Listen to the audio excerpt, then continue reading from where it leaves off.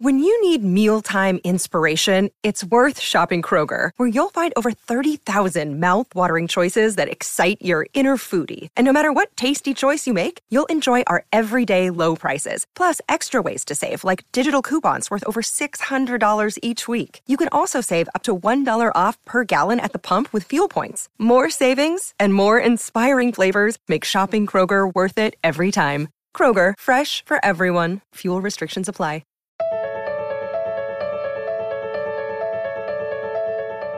Okay, so I'm sitting here in the room that I record in, and someone at the Good offices just brought in some red and green mint M&Ms and some Christmas cookies, and I'm just soaking in the week before Christmas. Somehow this week I've been finding myself quoting the artist Chantal Martin in a number of conversations with friends and loved ones. I had Chantal on the podcast more than a year and a half ago, and I'm still so struck by the fact that I got to talk with her. I wanted to re-air this episode this week because something just felt fitting about it. It's 0% a holiday-themed episode, but something about me just felt like this was the week that I wanted to hear it again, and I wanted to share it with you. I love that we dove into these ideas of finding your way to yay and experiencing the art of wonder, which are the things that I've been somehow having lots of conversations about this week. If you don't know who Chantal is, let me tell you, she is amazing. British visual artist Chantal Martin has originated her work upon the foundations of these two key questions. Who are you, and are you you? After moving to New York from Tokyo, she became best known for creating stream of consciousness drawings and light projects with childlike wonder and joy. Her artwork, which is mainly lines and stick figures, has appeared in the Brooklyn Museum, the Museum of Contemporary African Diaspora, as well as many other well-known venues in New York. And you've also maybe seen her work in Casey Neistat's Home, or in an American Express ad with Kendrick Lamar, or on a wall in Denver, or Buffalo, or Nashville, or Brooklyn. Chantal is amazing. I am so inspired by her work, and I'm so excited to talk with her today. I'm Brendan Harvey, and this is Sounds Good. This is the weekly podcast where we have conversations with inspiring people who are rejecting cynicism and using their lives to make an impact. Sounds Good is not your typical 3 Steps to Success podcast. We don't host this podcast for the sake of leaving you with bullet points on self-improvement. We deeply believe that our lives are more complex than that. So we show up here on Sounds Good to ask big questions, dive into nuance, and learn from each other's stories. Chantal's story is incredible, her art is amazing, and this conversation was so inspiring. So without any further ado, let's jump straight into this conversation.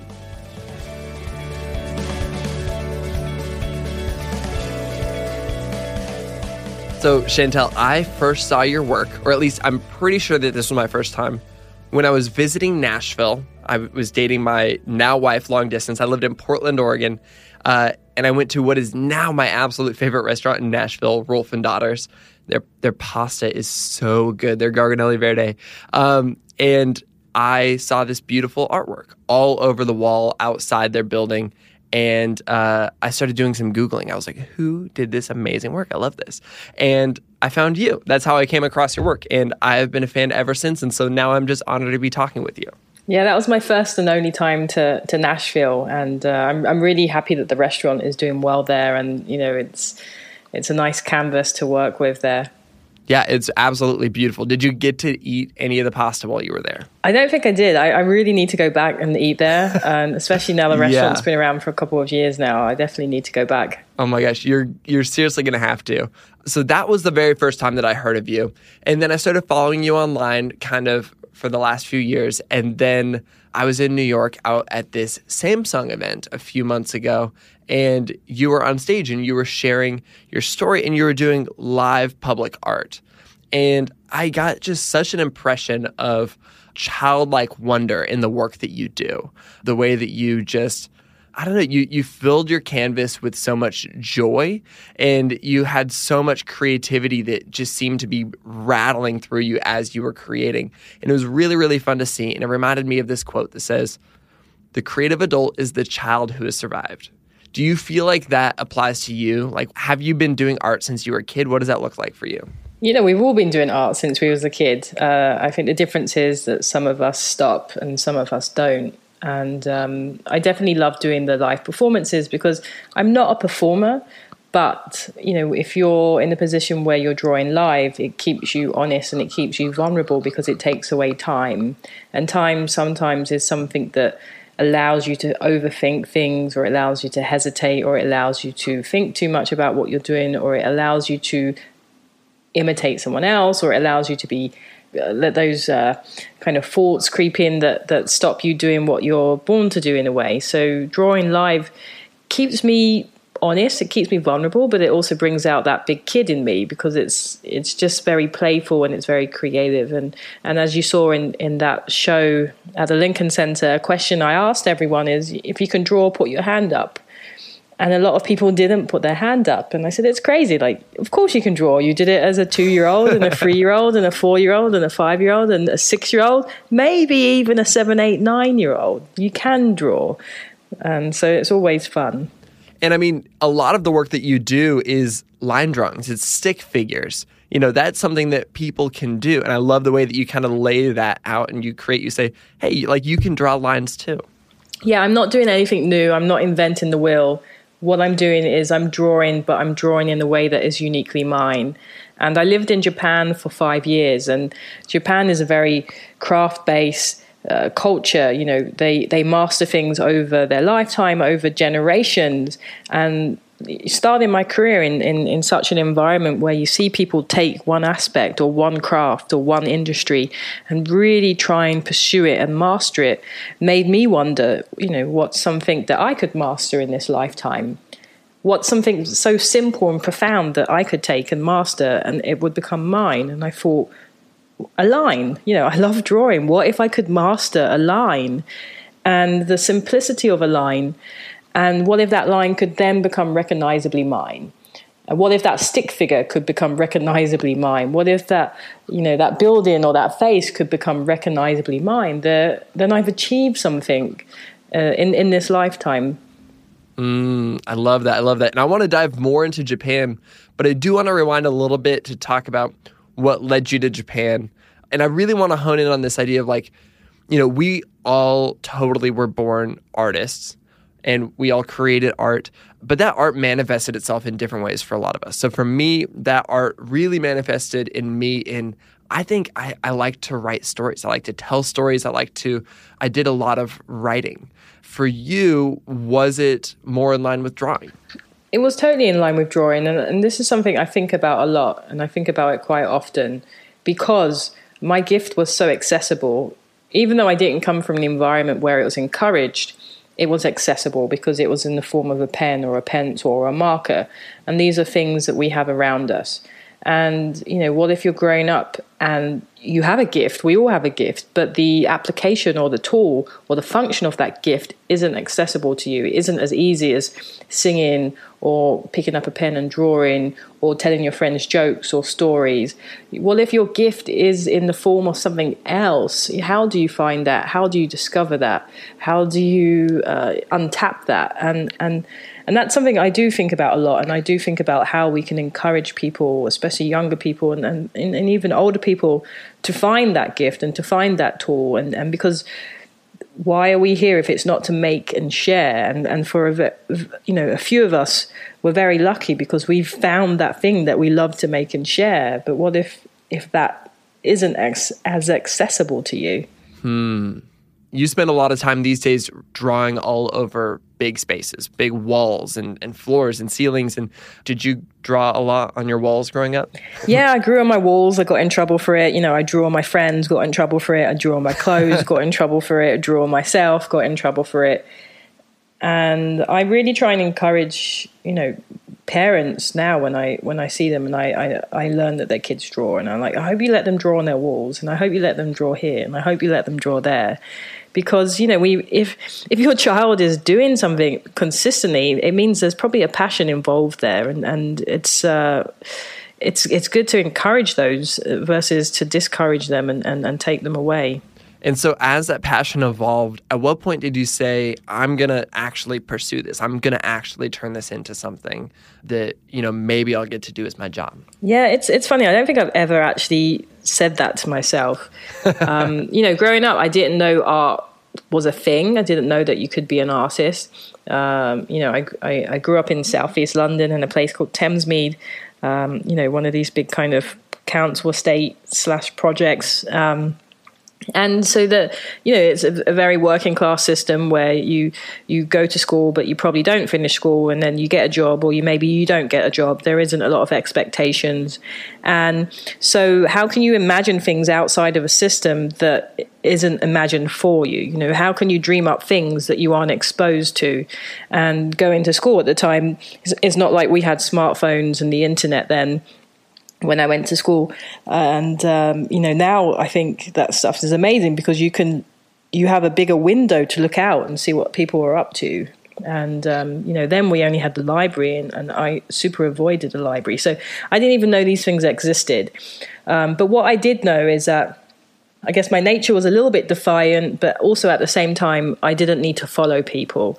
If you look at the school playground, you have, your cool kids, your sport kids, your nerdy kids, these kids, those kids.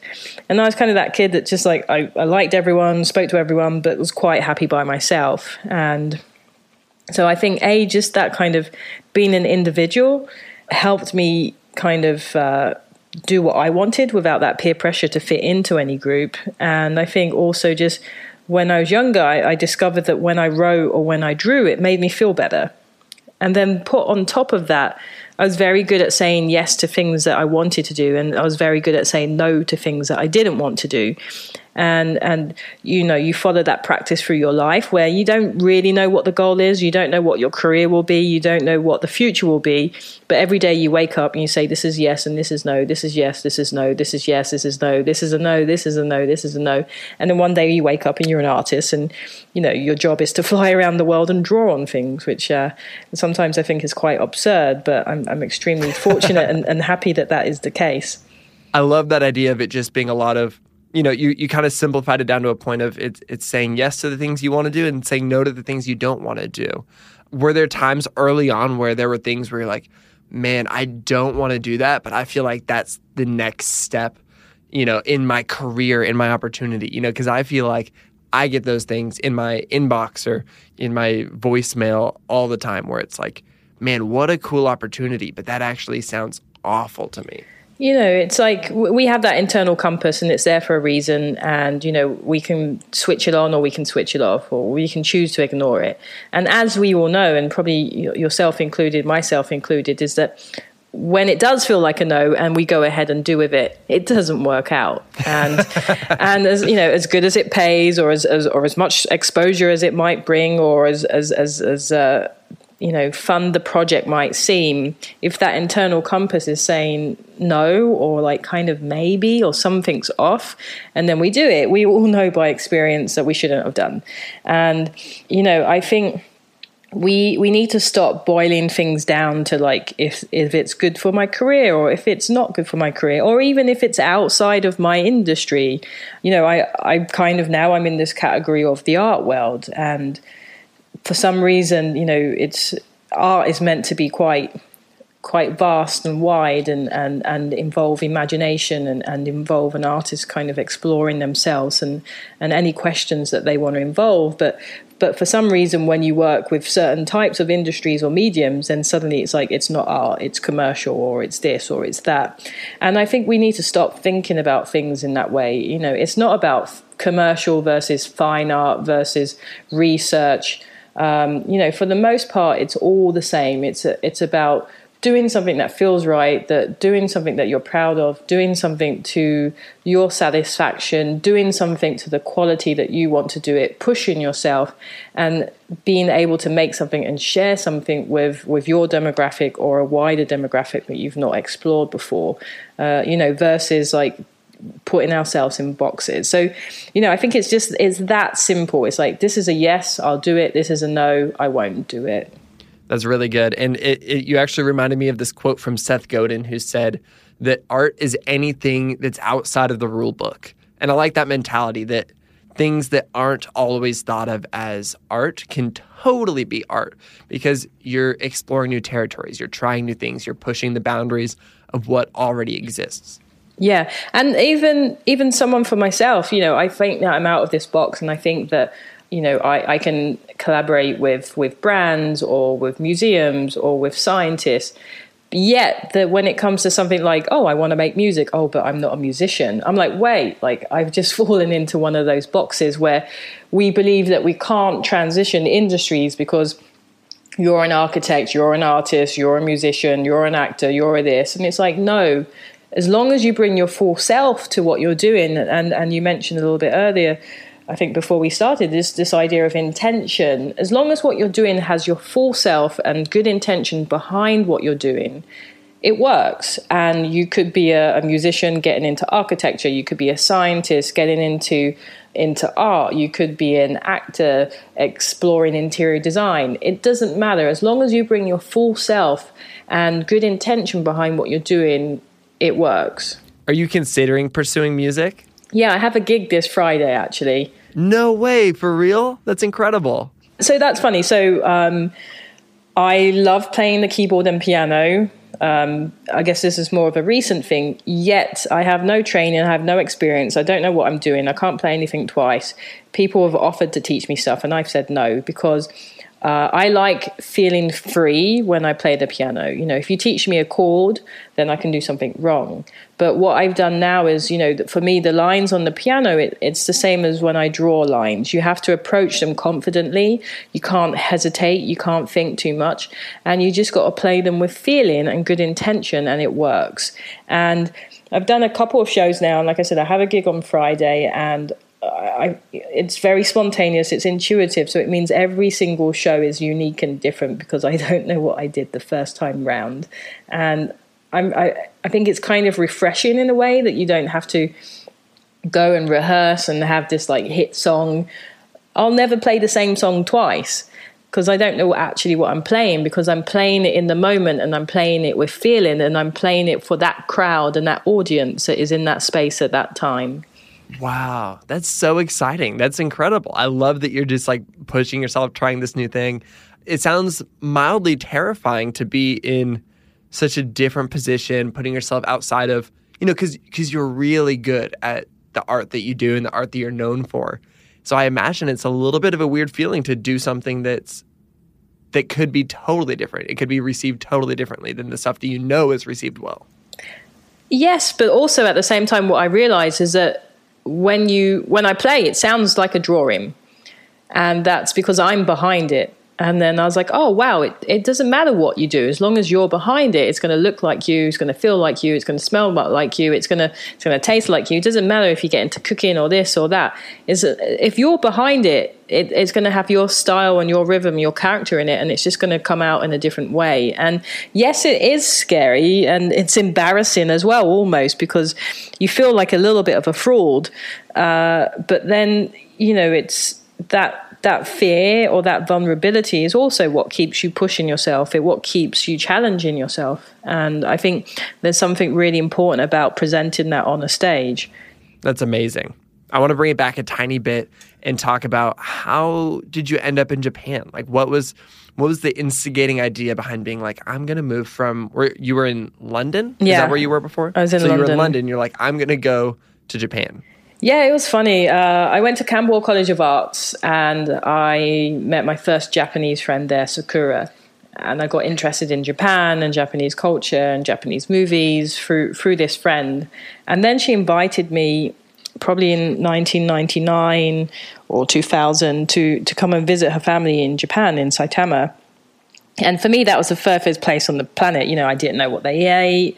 I knew it was a long flight away. It's just, from me, I'd not left the country then, had not traveled really anywhere, probably only France, which, from England, it isn't a big stretch. And then I went for the first time, I think, in 2000 for a holiday, and I stayed for a month in Saitama. And I remember the first few days just crying my eyes out, because what she didn't tell me is that, they lived kind of on the side of a mountain in this wooden house where, the windows and doors aren't locked, and there's giant bugs and things flying around. Oh no. And I'm this city kid that grew up like in this, concrete jungle. And, so it was a huge culture shock, and didn't know what I was eating, couldn't speak to anyone, was concerned that, living in the mountain with all these insects and bugs and strangers. And it was really tough, but also it completely like ripped open my world and showed me that there was a lot of other things out there. And then instantly what I really related to, or I really enjoyed going to Japan for the first time, is that I noticed that when people would ask me where I was from, I would just say I was from London, and then that was it. Like, oh, you're from London? Okay, great. Whereas me at the time, people were like, oh, what are, going back to London and being mixed race is that you can't ever just be yourself. You can't ever just be from London. People are like, oh, what are you? Are you this? Are you that? Are you this? Are you that? And you're always having to like explain your like existence and where you're from in a way. And it was really nice to go to a place where you're either foreign or you're Japanese, you're Nihonjin or you're Gaijin. And the world just seemed a lot easier. So I think I was quite taken by that idea. And after that trip, I went back kind of every year and stayed with the family and, got to explore Tokyo a little bit more. And Japan is definitely one of those places where you're instantly attracted or instantly repelled. So after, a few years later, I finished art school. As you do when you finish art school, you're like, well, now I'm probably going to be unemployed or work in, retail for many more years or something like that, because that was my part-time job at the time. And I was like, well, rather being unemployed in London, maybe I'll just go to Japan and teach English for 6 months or a year. And that's what I did. I went to Nagoya first and I taught English for 6 months, and then I quit that job and then moved to Tokyo and eventually kind of switched teaching with making art and became a VJ in Japan and lived there for probably just almost 5 years. And break down your work as a VJ, because I think that you're selling yourself a little bit short, because the style of visualization that you created in Japan seems to have become iconic. And I'm not enough in the art world to say whether that's entirely credited to you, but it seems like what you did was really, really innovative and people really latched onto.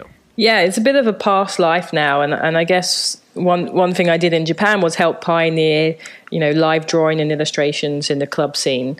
And when I say VJ, I mean visual jockey. So, doing visuals to DJs, dancers, musicians in these Japanese huge mega clubs or in the more kind of avant-garde venues. And at the time, and even now, I'm guessing, VJing is such a huge scene out there. And typically there's a couple of guys with computers and they're mixing different clips and adding different effects to them. And for me at that time, it just seemed a lot like background. I'd go to these clubs and I loved dancing and watching these DJs, and they would have these giant screens with these visuals on. And the visuals never moved me or never really seemed to relate to me in any way. And I was like, well, firstly, like clubs are really expensive to get into in Japan, and I love dancing. I like to do this 3 or 4 times a week if I could, And how can I get into clubs without paying? And I was like, oh, I could VJ. So I ended up starting this career as a VJ, but instead of mixing clips, I would draw. And what instantly that did is it took the visuals from the background to the foreground, because I could instantly react to the environment and the songs and the words and the experience in the space. And, if the crowd was like going crazy and shouting, woo, I could write woo and zoom that in and zoom that out and move it around. And if there were certain lyrics or words that came into songs, I could write those out and move those around. And, if I saw a friend walk into the venue, I could write their name up. And if people were swinging their arms around, if there was a projector kind of near them, I would swing that around there. And I think what it did is it helped create this kind of movement of bringing visuals in these spaces into the foreground. And we see a lot now of projections interacting with people and stuff like that. And and that's kind of what I was doing more than 10 years ago or something now. And it was interesting as well, because I also got to beta test and launch a lot of products kind of electronically. And you have like the Wacom tablets, for example. And I beta tested their first like Bluetooth tablets, and I would take them into the middle of the crowd and be drawing while my drawing is, projected onto these like giant screens. So you'd see me in the middle of the dance floor dancing, drawing on this tablet. And creating these drawings live in real time. So it was definitely like a fun past life, and the work was very colourful and very digital, but also quite Zen-like in a way, because I would, at the end of my shows, I would close my computer, not save anything, go home, because I would say, I want the work to live on in the experience of people that were in this room at this time. I don't need to record it or be precious over it. I just wanted to come and experience it. And then, now fast forward, I look back and I'm like, oh, damn, all this part of my career just doesn't exist because there's no documentation of it. But very, it was a very fun time, and who really gets to start their career in the club scene of Japan. It was quite fun. I just wanted to take a quick break from this conversation to tell you about the sponsor of this week's episode of Sounds Good, the University of Helsinki. Okay, so if you follow me on Instagram, you may have seen this, but I just got back from visiting Helsinki, Finland. And Finland, if you don't know this, happens to be ranked the happiest country on earth. And so I loved getting to spend time in this new country, experiencing the culture and the politics and the education system and all these things that make this country so happy. It was remarkable. And as a part of that, in fact, as a huge focal point of my time there, I got to visit the University of Helsinki, and it was incredible, you guys. Oh my goodness. Here's what I learned. The University of Helsinki is the oldest and largest institution of academic education in Finland. It's become one of the top 1% of the world's research universities, and it's especially remarkable, this is what I love, because of its focus on seeking solutions for global challenges and creating new ways of thinking for the best of humanity.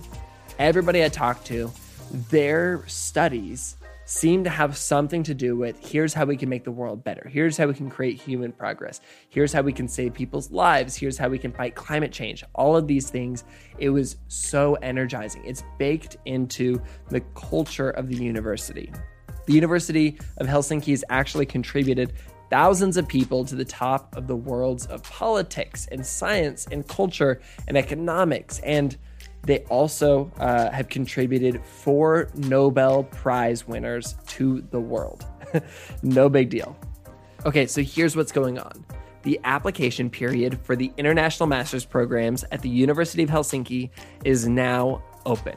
It's currently open. The programs start in August 2019, but you have to apply by January 11th, 2019. If you want to continue your education towards making a difference in the world, oh my goodness, you should absolutely apply. This is the program for you. It's so cool. I'm so honored that they're sponsoring the podcast because I feel like it's such a great fit for this community. You can learn more about the University of Helsinki and apply for their master's program at helsinki.fi/admissions. One more time, that's helsinki.fi/admissions. Oh my goodness, do it. Check it out. It's so cool. University of Helsinki. Study for the world. Okay, now back to the rest of our conversation.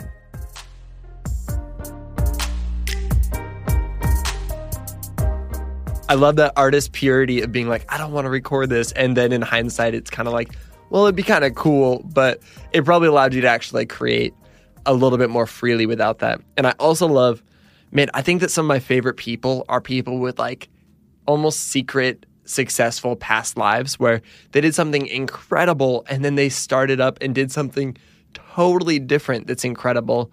And, you know, they don't even really, they're reluctant to bring up that past thing. You know, it's just such a small role, even though for a lot of people it was impactful and meaningful. I don't know. I think that's a really, really cool idea. And I think that it speaks to a sense of humility and a sense of adventure and ability to move on and you know, conquer new ideas. Yeah, totally. And for me, it's in the past. You know, I had this past life of being a big VJ in Japan and doing visuals in front of hundreds of thousands of people. And it's interesting because people are like, oh, do you ever use color? And I'm like, yeah, I had a whole career in Japan where I used color, it's sometimes when we think that what we see is everything. We think that, especially with an artist's work, like what they're doing now must be everything. And we never really delve a little bit deeper than the surface. And I think that's a good reminder also that so often we play the comparison game and we're like, oh man, I wish I could create art like Chantel. Like I wish that I could just like start drawing like amazing line drawings in black and white. But the thing is that you had half a decade of doing this totally different thing that established this whole platform for you to be able to do this. And everybody's got to find their own path forward. And I think that knowing a little bit of that backstory helps kind of fight that competitive nature that's in our brains, that judgmental jealousy. Yeah, and I think there's a few things at play with that, for example, we don't really share the process of an artist so often. And that's another reason I love drawing live, because if you're drawing live, you're exposing the process. And by exposing the process, you're exposing the work. And we forget that a lot of hard work goes into being very good at your craft. And still, for some reason, we have this romanticized notion that people are just good at what they do. And the more and more you look at or you research into anything, it's like, yeah, maybe someone had an inkling or a gift, but then they've worked at it and they practiced at it and they understood their process and then they worked at that and they practiced that. And I think the more that we expose our process as artists and the more that we kind of share the work behind it, people will see that, oh, like, I got to work at this and I've got to wake up early and I've got to do this and I've got to do that. And for me, starting my career in Japan was really valuable because I went to a club every night, probably most nights a week for many years, and I drew for hours. And I drew for hours and hours and hours and hours, all very stream of consciousness drawing and digital. But now you put a pen in my hand and I can just draw and I don't have to think about where I'm drawing or what I'm drawing or how I'm drawing, because I put thousands of hours in the clubs in Japan drawing stream of consciously. When did your work manifest from the work that you were doing in clubs with color to the way more iconic line style drawing that most people associate with you today? So what happened is in 2008, I went to New York for a holiday. And like anyone that goes to New York for a holiday, you're like, wow, I love this place. I'm going to move here. And so I went back to Japan and I kind of set up my life to then move to New York. So early 2009, I moved to New York. And when I got there, kind of naively, I thought I could just transition my career that I had in Japan to New York. I was big in Japan, so of course I could just go and be big in New York. But when I got to New York, I realized that everything that I had in Japan didn't exist in New York. The clubs didn't exist, my fan base didn't exist, the cultural expectation for visuals when you go out didn't exist, projectors weren't everywhere. And I really realized, like, oh, wow, like, I'm going to have to start again. And in a way, I de-evolved, because when I went to places and when I said, hey, I'm doing this projector thing, and, like you put a projector up when the DJ's playing and da-da-da-da. At that time, in 2009, it just, people were like, oh, no, we can't put a projector up. It's a fire hazard, or we don't really do that stuff here. Or, that's, maybe you might find it in Vegas, but you don't find it anywhere else. And it just seemed that something people weren't ready to do. And so I de-evolved, because I'm not going to not make art. That's what I do. And drawing is my thing. So I picked up pens again because it's what I had access to. And also another thing that happened is when I moved to New York is I also naively thought that I would just move to New York, do these big club events and get a gallery and sell art and, survive that way. And then when I started to meet with galleries, they would say, oh, okay, we love this work, this very detailed drawing I was doing at the time. Where have you shown? And I'd say, oh, I haven't shown. I just come from the club scene of Japan. And they will say, well, thank you, but no thank you. And I quite early on realized that there was this catch-22 with art, whereas if you haven't shown, they won't show you, because then you don't have a set of buyers. And also you're not going to not make art because they won't show you art. So I found other ways of making. But the question you asked about the drawings is what happened is I started to pick up pens and I started to draw. But I started to draw at a much smaller scale because that's what I was doing in Japan with pens. And then I started to draw on my bedroom wall, and I started to draw on my shirts and my shoes. And then slowly, the environment plays a big part of the work. And then slowly I started to draw bigger and want to use bigger pens. And I only started using the thicker lines like you see now in 2013. So it's not been too long. So it's actually all the faces and the thicker lines and like the more, I guess, iconic stuff that people are familiar with is something that I've only really been doing for a couple of years. It's just happened at a point where people are getting turned on to my work, so then they think that is the work. But there's a whole other types of work and bodies of work and other, I guess, mediums and ways that I like to create work. But what you see now is almost like the flag. It's like the big flag that people pay attention to and that they're able to see from far away. But there is a whole other type of drawings and mediums that I like to use. That's fascinating. And when did you start? A lot of your work incorporates words, and specifically one key phrase that seems like it's like a signature phrase for you. Who are you?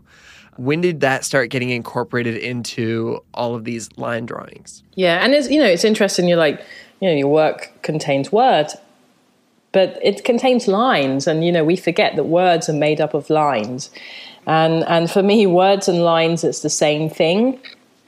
And I'm not really making that distinction between them. So as I draw lines subconsciously, I'm drawing words subconsciously or spontaneously or intuitively. Some of the words, just as some of the characters and some of the lines are reoccurring, and some of them are staples that have always been there. And they're usually affected, the words, the characters, the lines are affected by the environment that I'm in or people that I'm around or issues or opportunities that come up in my life usually reflect themselves as some kind of element within my drawing. And moving to New York, suddenly this phrase started to appear, and it was, who are you? And this started to appear because I had such a hard time. I had that classic New York struggle when you move there, and you're so naive that you think you'll get a job, so you spend all your money before you get there, and then you end up on your friend's couch, and you don't know how to make money because no one knows who you are. And in New York, if they don't know who you are, they don't care who you are, and everyone's trying to be an artist, and people start telling you, well, you should look at this person and look at that person, or you should try this and you should try that, and you start to get lost because you start to listen to people. And then this phrase, who are you, started to appear in my work. And I think it was because I needed to know that I was being myself, and I needed to ask myself that I was being true to myself that day. And I started to write out these phrases, who are you, who are you, who are you, who are you? And I put it on the back of my door, my bedroom door. So before I left my bedroom, before I left the house, I would see these and I would be like, Chantel, are you being you? Are you being true? Are you being yourself? And the more that I looked at this phrase, the more that I noticed that quite simply the first three words or the first three letters are W-A-Y. So then I started to ask myself before I left my bedroom or before I left my house, Chantel, are you finding your way? How are you finding your way? And sometimes the question of who are you is quite a daunting one. Who am I? Is this about identity? Is it about race? Is it about this? Is it about that? But when we just break it down and we're like, well, wait, today, how are you going to find your way? Okay, you're going to find your way through this language of lines and words and characters and drawings. Okay, I can do that. And then it almost feels like, okay, well, I need a destination. And then this new phrase appeared up in the work, and that was, you are you. And quite simply, the first three letters of that are, Y-A-Y, yay. So the philosophy that, Chantel, you're just trying to find your way to yay, that's it. And then eventually I got to yay, and you're like, wow, like yay is this place of understanding. Yay is this place of celebration. Yay is this place where you kind of know your path and you know your way, but you also understand that there's so much more to be done. There's so much more to understand. There's so much more to find out. So you have to ask that new question You have to go back to that old question and ask it in a new way. And that's where the phrase "Are you you" came around, because people are like, well, what does "Are you you" mean?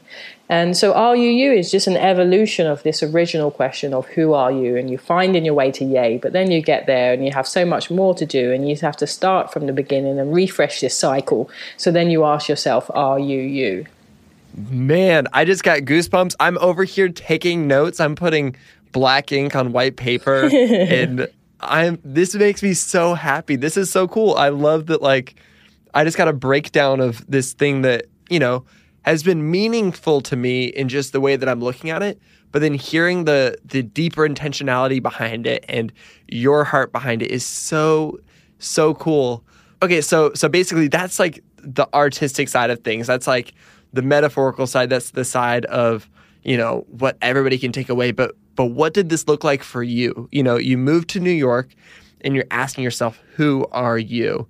And you start finding your way. At that moment, what did it feel like? You know, what was the way of you finding your way? Like, what was going on in your actual world? Yeah, you know, in my actual world, it was quite a struggle. And you know, I was, like I said, for probably the first year and a half when I moved to New York from Japan, I was staying on different friends' couches. And it's very fortunate that if you're an artist, people are more inclined to let you sleep on their couch versus, I guess, being a lawyer or something like that. So I was sleeping on couches. I was kind of bartering here and there for like different foods, you know, for lunches and stuff. And then just trying to figure out how to make it as an artist. And I moved to New York on an O1 visa, which is like an artist visa. And it meant that I couldn't just go and get a part-time job. I actually had to try and make the art thing work. So I basically struggled probably for a year and a half and didn't really figure it out, and then decided to leave New York. But then when I was about to leave, I was like, well, why did you come here in the first place, you know? And then you remember, like, oh, wow, like, I did come to New York for like all these cliche reasons. You know, I came for the people, I came for the energy, I came for the opportunities. And then that's when I realized that, oh, wow, like I've been waiting for someone to give me the opportunities that I worked for myself in Japan. You know, I've been waiting for someone to give me the career that I made for myself in Japan. I've been here waiting for someone to give me a gallery, or to give me money, or to give me that, and to give me this. And once I realized that I actually had to go and create my own opportunities. And the only way I could do that is by using what I had access to. And stop playing the if game. You know, a lot of us will start playing this if game. If I had money, I'd do this. If I had a mentor, I'd do this. If I had an investor, I'd do this. If I had a studio, I'd do this. If I had this, if. You know, you had to, you know, we all have to stop with the ifs and just break it down to, well, what do I have now? Who do I have access to? What do I have access to? And that's when I just started to call around and be like, hey, I'm an artist. Can I do a show in your space? Or I would ask friends like, hey, I'd love to do some of the work that I did in Japan. Do you have a space? Do you have a space? Do you have a space I can use? And eventually someone said yes. And then I started to do my own shows and invited the very few friends that I knew at the time then. And, you know, did what I knew what to do, and like these kind of shows I was doing in Japan. And the great thing about New York is that, yes, there are a lot of artists here, but not a lot of artists are actually out there making work. So if you go out and find a space and do what you do and you invite people to do it, people in New York love to talk about things that are cool, and they like to talk about things that they see. So if you go out and you create something, then they're going to tell someone else, and they'll tell someone else, and then you do another event, and then they'll tell someone else. And eventually, you know, things started to pick up, and people would call me and be like, hey, like I heard that you do this thing, you know, can we hire you for that? So, you know, things behind the scenes, you know, when I'm writing this kind of like, who are you phrase, for a long time, a year and a half, are very tough. And then towards the end of that, when I was just about to give up and then kind of had this profound moment of knowing why I came, things started to pick up because I started to put the work in. Mm. And do you feel like you were finding your yay at that point? Like, was that what you felt your yay was? Exactly. You get to that moment of yay because you're like, yay, like this is what I do. And to create opportunities, you have to make them, and you have to pretty much make them for yourself, because no one's going to give you things. No one's going to imagine things for you. No one's really going to care for you. And, maybe they will, but I'm talking about myself at that time in New York, where you have to just create your own opportunities and do that by using what you have access to, what you can actually reach, what you can actually touch, and then branch out from there. Wow. This is absolutely beautiful. This is making me so happy. Like my notebook is just like filled with like doodles and words and who are you? And I feel it feels great. And I love learning all of this from you. I want to wrap up this conversation by asking, for people who are maybe dealing with the big question of if only I had this, if only I had that, if I had a mentor, if I had money, if I had this opportunity, what would you recommend to them to fight that if? How can they push back against that so that they can find their way and then find their yay? One of my favorite words is today. What can I do today? Who can I call today? What can I show today? And especially if you're trying to do art, it's about making and sharing, making and sharing, making and sharing. Okay, so how can I make my work? If I don't have access to these materials, what materials do I have access to? How can I share my work? If I don't have access to these galleries or X spaces, what do I have access to? Is it my local coffee shop? Is it my living room? Is it a friend's living room? What do I have access to? Because the whole point is, if you make it and share it, make it and share it, make it and share it, you involve more people into your world over time. And also another thing that I think I learned over time is that there's no rush. There's really, really no rush. And you want to take your time. You want to have a long career. And you're going to have a long, successful career because you do things that you're proud of. You're not rushing. You're using what you have access to. You're creating your own opportunities. When things come along, you do the things that feel like they're right, and you don't do the things that feel like they're wrong. And then one day you're going to wake up and look back and have a very coherent career that you're proud of.